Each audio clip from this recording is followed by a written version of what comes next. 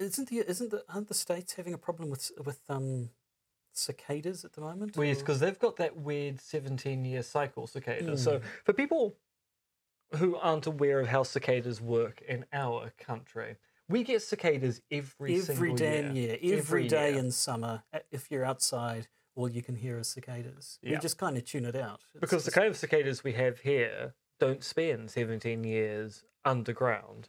They spend a year, and then they come out and they chirp like mad, and they discard their shells, and they go back beneath the ground. In fact, actually, Mum's cat brought in a cicada earlier this year that had just shed its shell, and they look weird when they don't have a hardened carapace. They look like weird squidgy babies.